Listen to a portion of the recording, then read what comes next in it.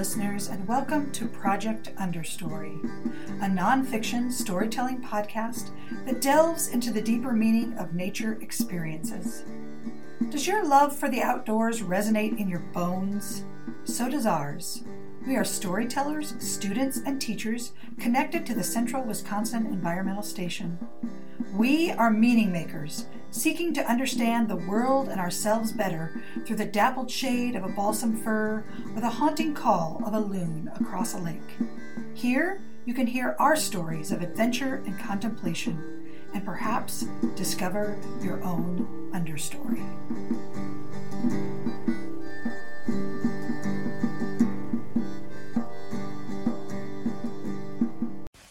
Hello, my name is Rheya Hayden. I am recording for Project Understory.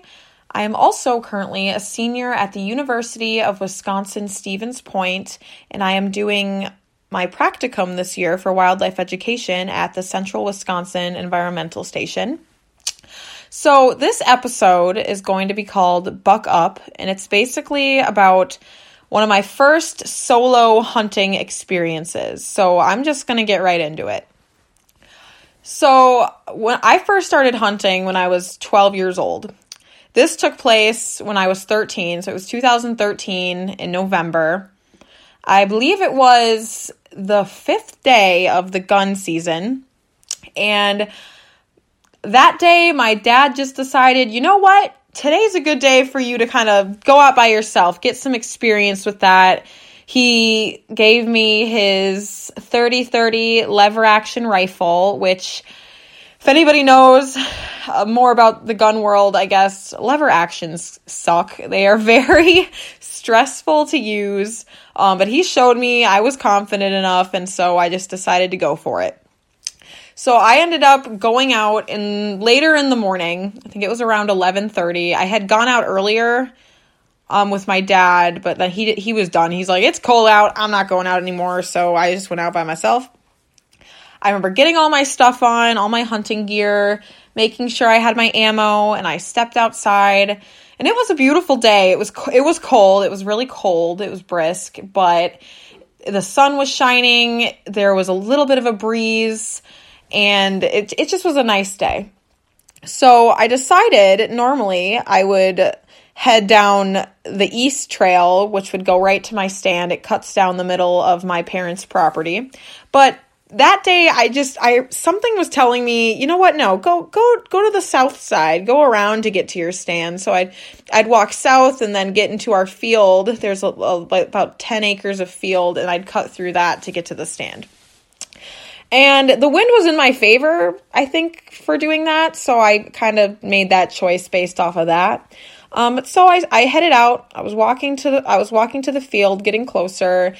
I just remember all the frost covering the leaves and the trees, at very far branches of the trees, and they were just sparkling in the sunlight. Like my gun, the gold of the gun was reflecting. It was beautiful. I'm just vibing with nature at this point. There's blue jays calling. I remember there being so many blue jays. I don't know why. They were just all crazy that day.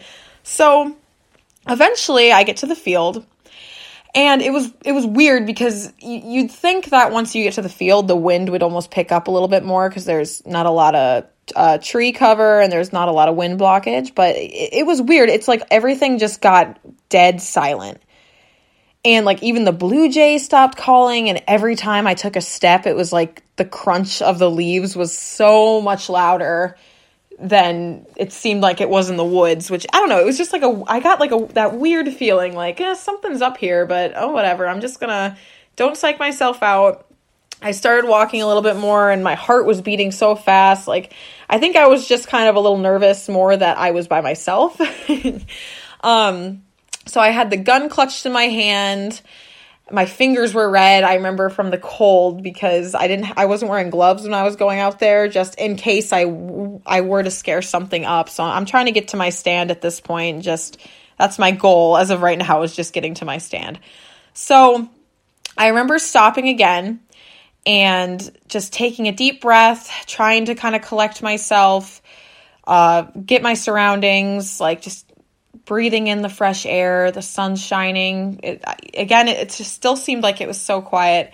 And I took a few more steps forward, opened my eyes, and just looked around. And then I realized I heard like what sounded like another pair of footsteps or footfalls that kind of like was mimicking my own. And it kind of scared me because it sounded like something big. And I remember looking up, and I kid you not, maybe not 15, I'd say, yeah, like about 10, 15 yards in front of me, there stands this beautiful, massive buck. I swear, the biggest buck I've ever seen in my life. I'd say even to this day while I was out hunting. He looked at me, and I could see, like, he almost, like, he shimmered. Like, if trying to describe how this buck looked, it's like Edward from Twilight. Like, this is the skin of a killer bella. Like, he glowed and he glimmered, and like his fur coat was like a beautiful chestnut, and his antlers were like a honey brown, and they were wrapped so beautifully up over his head. And oh my gosh, the most beautiful, biggest buck I'd ever seen. I'm in shock at this point because I didn't expect to see that.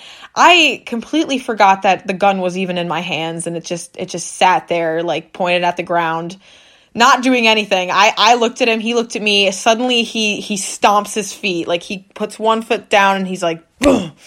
And I swear I could feel the ground shake. And I look at him, he snorts. I can see like the vapor and the mist coming out of his nose, and like the spit of him snorting, just like he's sniffing me and like being, what are you doing here? Who are you? You're invading my little privacy right now. And I'm like, oh my goodness.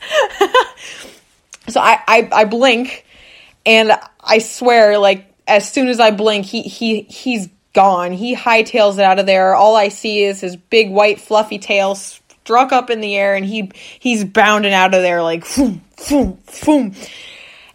And it took me a little bit to really understand what was going on. And I remember I actually, at that point, I remembered the gun, and I picked it up, and I looked down the little pinpoint scope. I didn't have like the full-on glass scope, just the little pinpoint. And I was in awe of what happened. It was beautiful. And I ended up just at that point, I was so disappointed. I was like, oh my goodness, like what? Like I just missed that. Like I just stood there like an idiot. Like what was I doing? Very disappointing, but also I couldn't help but feel still so excited. My heart was pounding. I think my adrenaline was crazy at what I had just seen. So I figured at that point, the best thing I could do was just to go to my stand, because that's what I was going to do originally. So I went up to my stand, headed up the trail. It's like everything seemed to just come alive again. The blue jays started calling. I could hear the wind. It was the strangest thing. And I climbed up to my stand. I sat up there the whole time I was up there, and I think I ended up staying there for it was around like 12 to close, which is about 4:30. So I was up there for a good like 5 hours, but I didn't want to give up. I had that slight hope in my mind that maybe that buck would come back, but I think he was way too smart for me. At one point, I was looking around, and I could see a little bit of movement in the back corner of the property from where I could see it from my stand. And I knew it was a deer, but I couldn't get a good shot at it even if I tried, and it was too far away to tell if it was a doe or buck, but it was bedded down. And I swear to this day that deer was definitely that buck. And he was smart, and he knew, well, she's over there. I'm just going to chill here for the night, and I know she's not going to go back here to get me. So that was frustrating. But at the end of the day, I just ended up going home. It was kind of nice because I got to see the sunset. So, I mean, it's not like I didn't get anything out of it. And I got to my stand. That was my goal, so that's cool. I go home. I tell my parents what happened. Disappointed, but you know what? I know I'm going to hunt another day. It was just another awesome experience. And I'm so happy I got to have it. But that's not the end of the story, because fast forward like 4 or 5 years into the future. So now we're looking at, I believe, 2018, I believe, was when this happened. I wanted to go shed hunting on my parents' land, and I don't know why, but something was telling me to go back in that corner of the property, which I normally never go in because we know the deer like to bed back there. That's kind of like their safe haven. But I'm like, I really want to find some sheds, so let's go looking back there. I think it was in April. It was kind of overcast, so the weather was very different from the first part of this story. But I went back there, and I wasn't even looking for very long. I think I was out there for like 20 minutes, and I swear it was in the same area. I was looking over a hill, the little hilly area that's back there, and below a white pine tree, I saw 2 like stark white objects, and I'm like, oh, I think I might know what these are.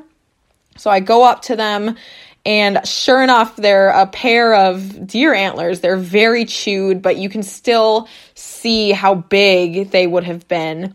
And I realized, like, I'm looking at the shape and the size of these antlers, and I was shocked to realize, like, I swear these are the same. This is from the deer that day. And it would make sense why they were so chewed up. Like, he must have stayed there throughout the winter, I would assume, but I swear, and they had to have been his. And they had the same color on the bottom where the sun couldn't get to.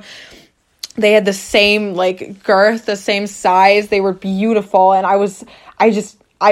my memory went back to that day and what had happened. And it was bittersweet, but it was nice. It was kind of like a nice closing to the story of that deer that I had missed and what I had seen. And, like, it's like nature's little way of giving a gift to me, I feel like.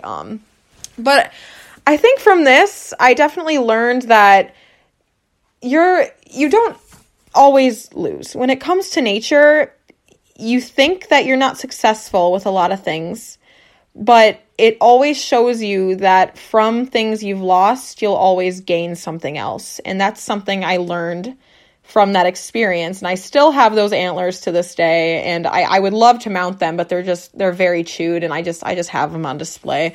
But so I guess that's basically the end of my story. And it was fun telling it.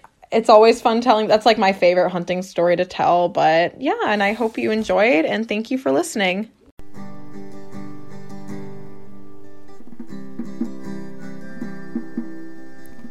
This has been a production of Project Understory.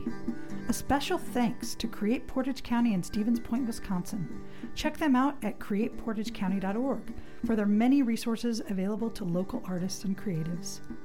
We hope we entertained and inspired you today to encounter nature in new and meaningful ways.